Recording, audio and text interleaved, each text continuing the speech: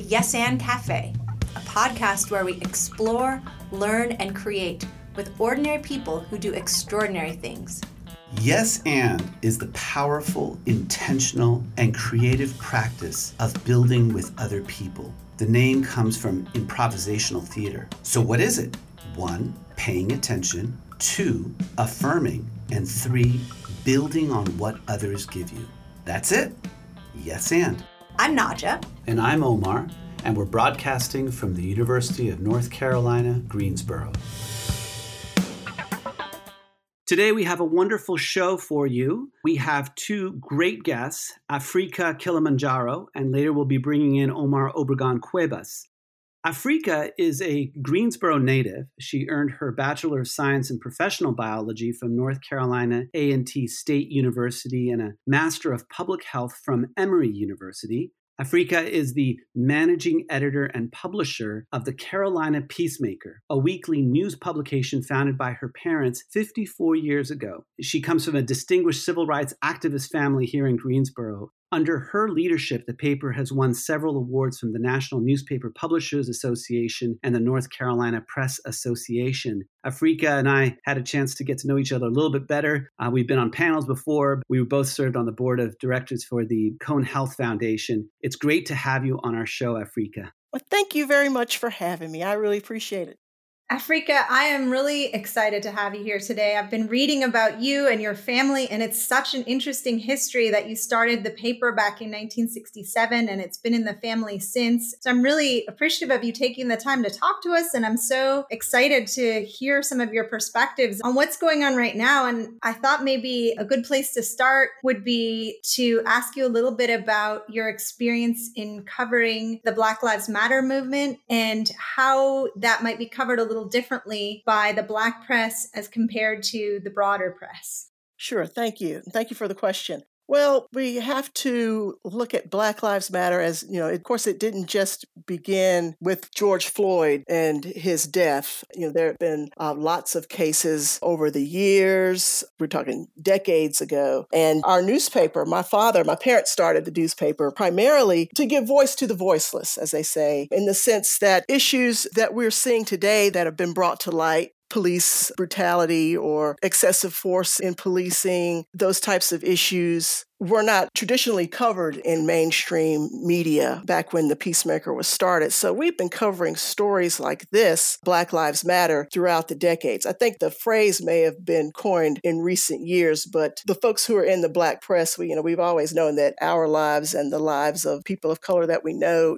really do matter. And it's important to get that perspective, to interview people who are affected by public policies and laws that come from our longstanding institutions that establish them. That's what my father and my mom basically set out to do. You don't really, start out life or go into it thinking, you're going to be what Cornel West would call a love warrior or to do that type of work. My parents kind of not necessarily fell into it, but, if you're African American and you're growing up in the South and you're faced with obstacles where you're not allowed to do certain things, you're not allowed to participate, even though you have the talent and the wherewithal to do certain things or to attend certain universities. Some of those opportunities were not provided to my parents. My father was a speech and theater arts and English literature professor at North Carolina A&T State University. My mom is now a retired media specialist librarian. So, books and reading and newspapers and all things literature, those were the things that were around my house. Also, it wasn't unusual for Jesse Jackson to call up my parents and say, hey, I'm coming by, or Julian Bond, or, they knew these people. When you're in it and you're growing up around it, you don't think about it. You don't think about the significance of that until you look back and you see the pictures and it's like, oh my gosh, really? Then it kind of strikes you because other people say, you really have a unique perspective or a unique viewpoint. But getting back to your question, we cover all types of things. But what's happening right now within the Black and Brown community, on top of not just about dealing with things in the criminal justice system or law enforcement, we also have this pandemic going on simultaneously. And right now, it makes it really tricky to cover protests where you have large gatherings of people. And that public health person that still exists and still lives in my head is very much alive. And I don't reveal this till a lot of people, but I was in med school when my father called me and said, hey, I need some help with the newspaper. And I know you're doing this, but if you don't like this, that's not what you want to do. Come on, because I really need help. I didn't know that he may have had a dementia diagnosis at the time. I didn't know that. And it wasn't revealed to me until later. I just say that and to let you know that I'm very weary and leery of sending my news writers out in that sphere of coverage. But I'm fortunate enough that most of them are young enough and they want to be in that fray. They want to be in the action. They want to cover and they know the importance of it and the significance of it. But the public health girl and the girl who studied virology and bacteriology and all that and knows how respiratory viruses are transmitted and you don't have to do a whole lot to catch this COVID-19. I am very cognizant of its virulence. But my folks, we're still out there taking pictures and they're still reporting the news. And when they're not out in the field, there's a ton of meetings going on online, forums and things about Black Lives Matter. There are even still gatherings going on. There's one coming up, I think, next week that we will cover that's on Marcus Smith, who died in police custody after being hogtied. That case happened here in Greensboro. And so there's a rally on the 2-year anniversary of his death in downtown Greensboro. So we are still covering those types of events and unfortunate occurrences because that's the news and that's what we have always done. And, we don't plan on stopping. It's not just about covering the instantaneous, this happened to a person. At the Peacemaker and at a lot of papers that are, the Black press, we have to take a deep dive into these issues so that people have an understanding of the roots of it, where they come from, the whole idea of, we talked about criminal justice reform and how the Black Lives Matter movement, basically it's a movement to demand justice and equality in our system of government and law enforcement. That unfortunately has historically to Black people been abusive and oppressive and downright racist at many times and in its profiling of Black people and also downright deadly. A lot of people have died. A lot of people, Black and white, were not aware of the roots of law enforcement in this country and how it came out of slave patrols in the early part of our history. So at the Peacemaker, we try to do a deep dive in talking about the public policies that allow profiling, racial profiling, and the arrest of African Americans in certain situations and not for white Americans, that sort of thing. The disproportionality of that. We talk about that in a lot of the coverage that we do, whether it's in a commentary or feature, just to try to break down and for people to understand that, this is not new, but it's high time that we deal with what allows these things to fester, what allows them to proliferate in our society. I was thinking about how the Carolina Peacemaker is part of a very rich tradition, which you've alluded to, some of the great Black newspapers of our country, from the Amsterdam News, the Chicago Defender, that have played a critical role of being on the vanguard of American democracy by raising some of these foundational issues of justice and democracy. And I was thinking, as you were speaking about, you also wear this hat as a trained biologist and public health person, that the mental health, the physical health, the issue of sustaining oneself, both personally, but also in terms of the Black community as a whole, which we know the Black community is not this homogenous thing. It's a multi-dimensional, multi-class, it's regional distinctions. If you don't mind talking a little bit about how have you sustained yourself emotionally and such throughout this, and you've been doing this for a long time, as you said, that the Carolina Peacemaker has been covering these acts of police brutality and violence towards Black people for decades, literally. Tell us a little bit how you do that at a personal level and also in terms of the Black community as a whole, if you will. I tend to look at the small steps of progress that have occurred, throughout my lifetime when my father was doing this. I'd be sitting on the other side of his desk watching him write an editorial longhand, and he'd have a stack of letters in front of him from people who have been incarcerated, wanting either him or someone at the newspaper to help adjudicate or find someone to help these people who are in jail have their cases either reheard or reassessed in some shape or form. And I just remember he kept a box that had all these letters in them. And today I have a box with similar letters from people who, they're having some type of legal issue or trouble. I'm not a trained attorney, but at the same time, if I can't understand what their situation is, I know how to pass that on to someone at a law school or something of that sort to help out. I think I sustain myself It helps to surround yourself with like-minded people. And sometimes folks say that's not always good because you wind up being in a bubble. But I don't necessarily think that's true for being in a bubble for me, because as an African-American woman in the South, in Greensboro, my circle, if I stay in the bubble, it'd be very small, and so you have to go out into the mainstream world and deal with people out there. But I talk to professors or people who are dealing with these issues, who are in community organizations that deal with issues of what's going on right now with Black Lives Matter, or people at the NAACP or the National Action Network. And it's not just here in Greensboro, but up in Washington, D.C. And it helps me to get a sense that I'm not alone out here, because there have been times where I did a series a long time ago on gerrymandering and how gerrymandering was not a good thing. And for a while, I felt like I was alone until, you start reading articles that are being published by other journalists or other African-American print media or any media, and you get a sense that, hey, this is not just happening here in Greensboro, it's happening all over the place. So now the question is, what do we do about it? Or how do I get the message out? You need to pay attention to this, because you could have a 40+% population of Black folks and maybe 28% are registered to vote. And you think that you have a congressional seat on lock, but you don't, because it's been gerrymandered so bad that you can have a majority in this district, a Black population, but still have someone representing you that doesn't represent the positions of the majority of the people who live in that community. It's that sort of thing. So things can get tricky. You have to talk to folks.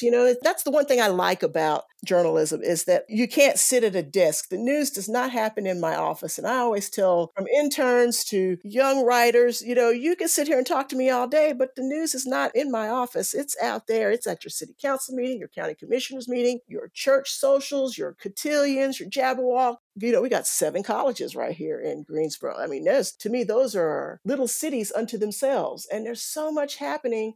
The news is always overabundant. And that's a good thing. The issue with print media is, advertising and keeping afloat. And so in addition to reporting the news, I still have to think about, okay, I have a staff that has to be paid. We're in a pandemic. This is a business. And folks need to realize, we are not a free paper. We run on subscriptions and advertising. And that's basically the lifeblood of any print media.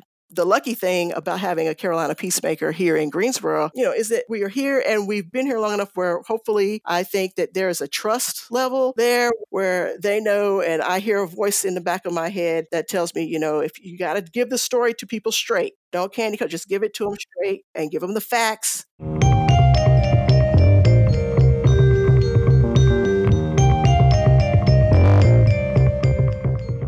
And I think so much what we value about newspaper writing and what we worry about losing as newspapers struggle in the United States is that ability to share information that is curated and well-researched and provided to the public so they can make informed decisions. And at the same time, I'm thinking about how those facts are talked about as if there is one set of facts. But I like what you said earlier about this importance of giving voice to voiceless and providing perspective. And I imagine that that's part of what you're doing too, is it's not like there's ever just one set of facts. There's a lot of information and we're selectively choosing what to report on. So do you think that part of your job is also to think about which voices you're lifting up? You try to get all sides to a story. That's what you hope to get. If it's an issue that tends to be political, sometimes the person that is trying to do something that I would consider, or most people would consider, harmful to the African American community, they don't want to really be interviewed. That's a sign. If they don't want to comment, it's a little suspicious. Yeah. But you give them an opportunity to say something, but a lot of times they won't call you back. You can call them 3 or 4 times and ask them, why did you support this particular bill? Why did you support not allowing law enforcement camera footage to be seen by the general public? Why did you put forth that particular bill when cameras are supposed to make everybody honest? When you don't get a call back, you're on to something. The silence says more than the answer a lot of times than what you would get, right? I always say it's always eventful. There's always something going on, somebody doing something. I could go to an event and it'll be 4 or 5 people come to me and say, hey, this is happening, or, this person did this. You need to check on this. And sometimes it can be overwhelming. I don't have a deep bench of people. I try to utilize student interns that are interested, freelancers. I do have a couple of writers who are steady with me. I have a state writer who lives in Cary, and he covers state politics, state news for me. It's a different landscape because a lot of the newspapers that you would consider local now, or would have considered local rather, have been bought up by conglomerates that own 90 other newspapers across the country and the Weather Channel and this and that. We are still an independent company, and that's the business side. That's where you get into the big boys, the big conglomerates that have the bandwidth to put out, think it's okay to put out crazy news. And you sure can't do what internet is doing. There are liability laws that have not evolved to include the Facebooks, the Instagrams. It's like the Wild Wild West, which is why you're seeing political ads where at the end, if it's on TV, people have to say paid for or approved. I approve this message, or paid for by the committee to elect Joe Crabtree or whatever it is, you have to put that also in a print ad, but on Facebook, you don't have to do a lot of that stuff. Their laws have not caught up to the technology. The technology has gone way beyond what our laws are on the books, which is how you get also the Russian bots and the fake news and all that. If it's fake, it is not news. So I don't know why they even put news and fake together. It's not news. It's really interesting what you're saying, that there's sort of the laws are not quite there yet. They're catching up. And what has been produced as a result of that is a lot of what seems to many people chaos.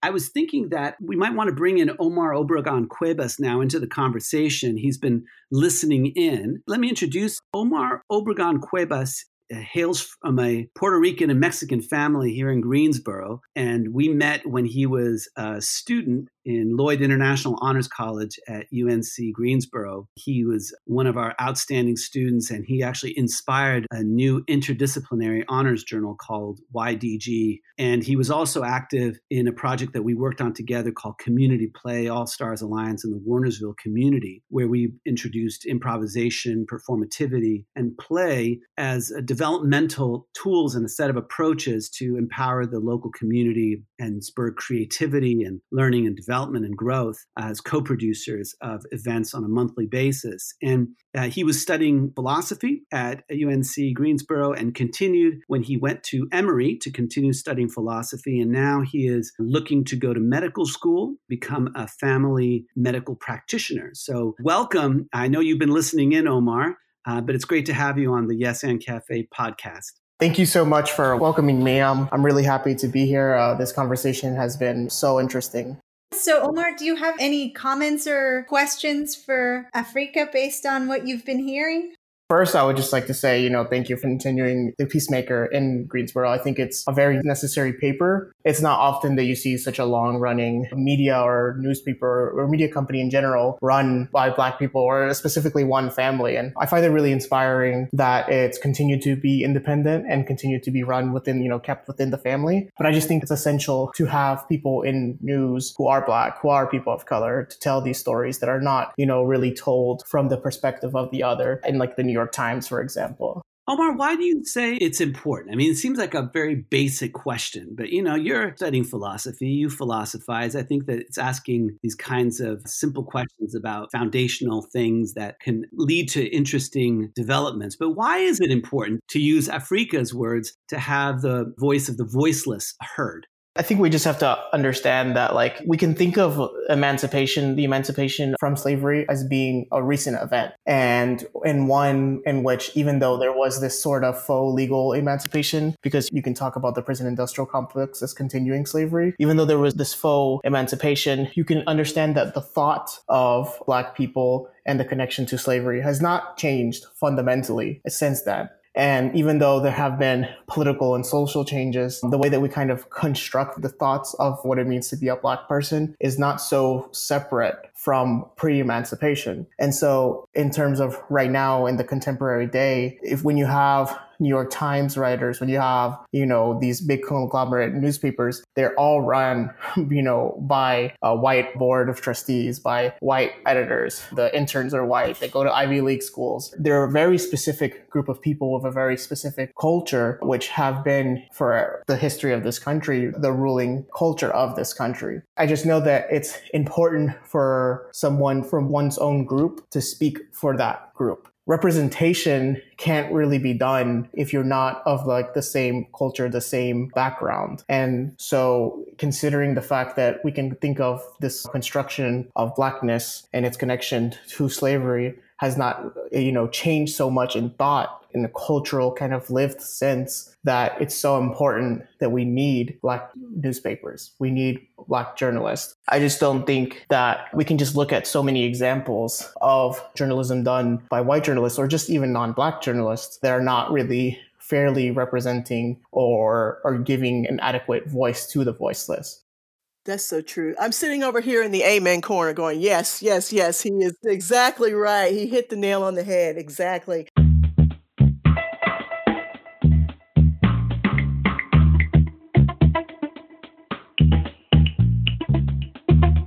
I just wanted to say, Omar touched on newsrooms and the composition of newsrooms. You can definitely look at a publication and tell who's making the decisions or who's making the final decision. I'll give you an example. One of our daily papers, when Vice President Joe Biden selected Kamala Harris to be his vice presidential running mate, we came out with a front page, big photo of Kamala Harris that was taken here in Greensboro when she did her campaign stop when she was actually running for president. And it says, it's Kamala, right? It's big picture. And so I said, okay, I know our daily paper here, they're going to do something big. It's going to be something. It's going to come out the next day. And I was looking for it. And so I picked up the paper and I looked, and it was not on the front page of the paper. So what they did, they had a second section called National. They made the second section a national section, but they put the story at the top and it says, Biden selects vice president. And they put a picture of her that in print journalism, we call it a postage stamp size photo. Okay, literally, it is a postage stamp size photo. And that's it. It's a story there, but it's not the front page, even though it was historic, right?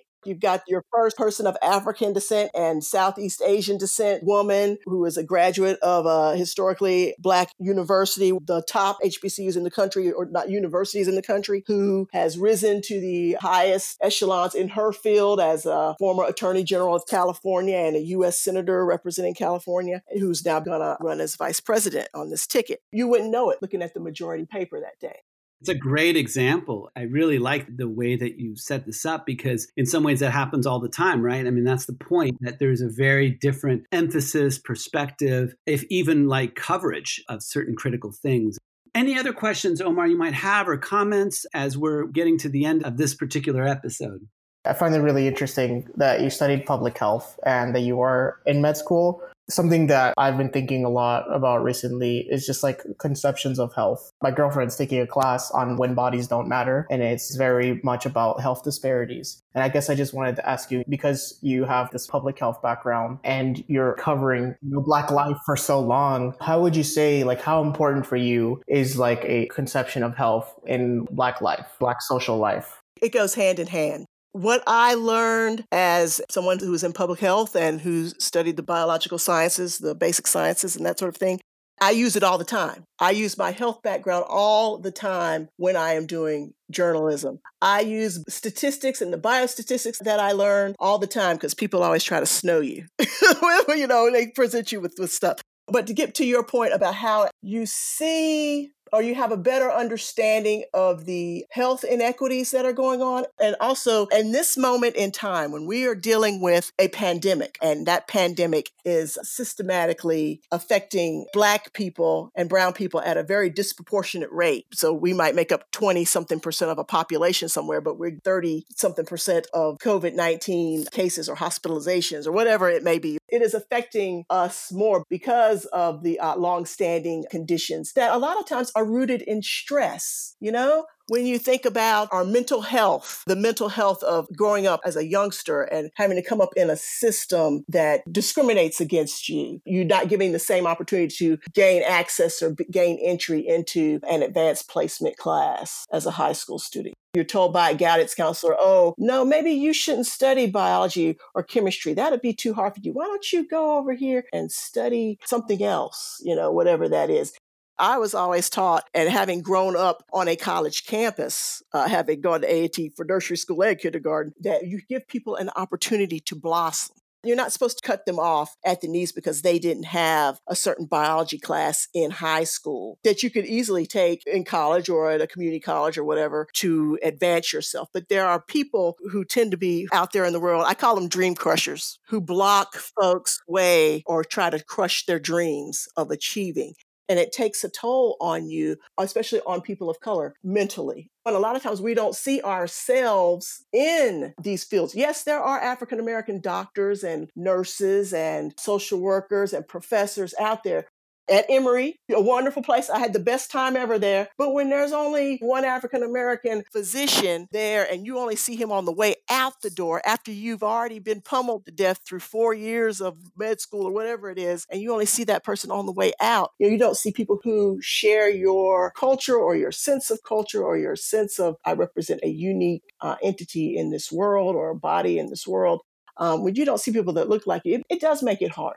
I mean, I think that's why the Carolina Peacemaker is so important, is because you demonstrate the possibilities of people from a range of professions, of lives, of backgrounds. And I was just thinking the importance of, Omar going into medical school and in some ways being there to connect with people in ways that would be harder, say, to connect. Like we know that African American patients will respond more positively to Black doctors and their health outcomes will be better because they're more likely to take the medicine that they're prescribed, for instance. I think it definitely has to do with the fact that in the United States, or specifically from the kind of dominant European culture, being a settler colonial country, there isn't really a notion of community. It's very divided in this kind of public-private sphere. And you see that with the doctors. You go to your doctor every once and now and then, and you don't really have a relationship. At least I don't have a relationship really with my physicians. Like, they say my blood pressure is this, that, and the other. They say I'm good for school. They give me my vaccinations. That's it. There's not really a relationship between me and the doctor. The doctor doesn't know me. They see this data, from my past medical history, and then they make, assumptions from that. They make conclusions from that, and then they take more data from myself. It's a kind of very mechanical process. It's not a holistic process of health. And that's something that, when I become a doctor, is that I want to focus very much on wellness, on health, and on building community. And that's why I want to be a family doctor, is that, I would like to deliver a baby and then, from until they're 18, be their doctor, or when they're even older. That's also why this might be kind of a jump, but that's why you see, something like the Carolina Peacemaker as building community, as a paper that, because it speaks for the voiceless, it's very much focused on this notion of community that I just don't feel that other newspapers really are. Since, Omar, that is your dream and that's your aspiration to do that, the medical profession, I was talking to my sister about this, she's a psychiatrist in Nashville, Tennessee. And I was telling her, I think the medical profession from top down, it kind of needs an overhaul because there's still only a trickle of people who are of Latin descent or Black people who are able to get in. It's like, I don't even know if it's 2%. It's not the same number of people who could cover a population, who could treat a population of folks. We train physicians, and then we have these residency programs that only allow 4 people a year into a dermatology program, or 2 people a year in an ophthalmology program, or a handful of people to be surgeons in a particular program. And then there are only 50 programs throughout the country. I understand, the cream of the crop and all that, but we have a population of people in the United States that are ill and need certain services. And not only do we need to change how we train physicians, but we need to change the mentality of our hospital system so that we are not just working on a system focused on sickness. We need to also flip that, which is what I learned in public health school at Emory. We need to work on a system of wellness, encourage people to be well. Encourage people to exercise, give them incentives to exercise, give them incentives to eat right and be healthy, give them incentives in their insurance costs. Like when they ask people, are you a smoker or a non-smoker? Well, if you say, yeah, you're a smoker, you're going to get dinged on your insurance somewhere along the line. So you should have other ways to give people incentives to eat right. You lost 5 pounds. Oh, your blood pressure is now down. We have to change our paradigm in healthcare. Working on a system of sickness over time, it's not sustainable. We pay the highest amount of money in the United States per capita for healthcare. And you see what's happening right now with this pandemic because we're allowing politics and nuts to go over scientific inquiry and scientific study and what we know are the facts about what we're dealing with. I think that you are getting lots of amens from lots of us here. Well, this has been a great conversation. We really want to thank you both, Afrika and Omar, for this really interesting look at issues of health and voice and community that we're talking about and that intersect the different areas that you're both involved in. Well, thank you for having me on the show. I think it's great. And all the best to you, Omar. I think you will make a terrific physician. Call me when you get to residency or graduate or get in. I want to know. Emory Eagle, I want to know how you're doing. Thank you. Thank you very much. I'll be in contact. It's been a wonderful show today. Loved listening to all of this. Thank you all. Thank you.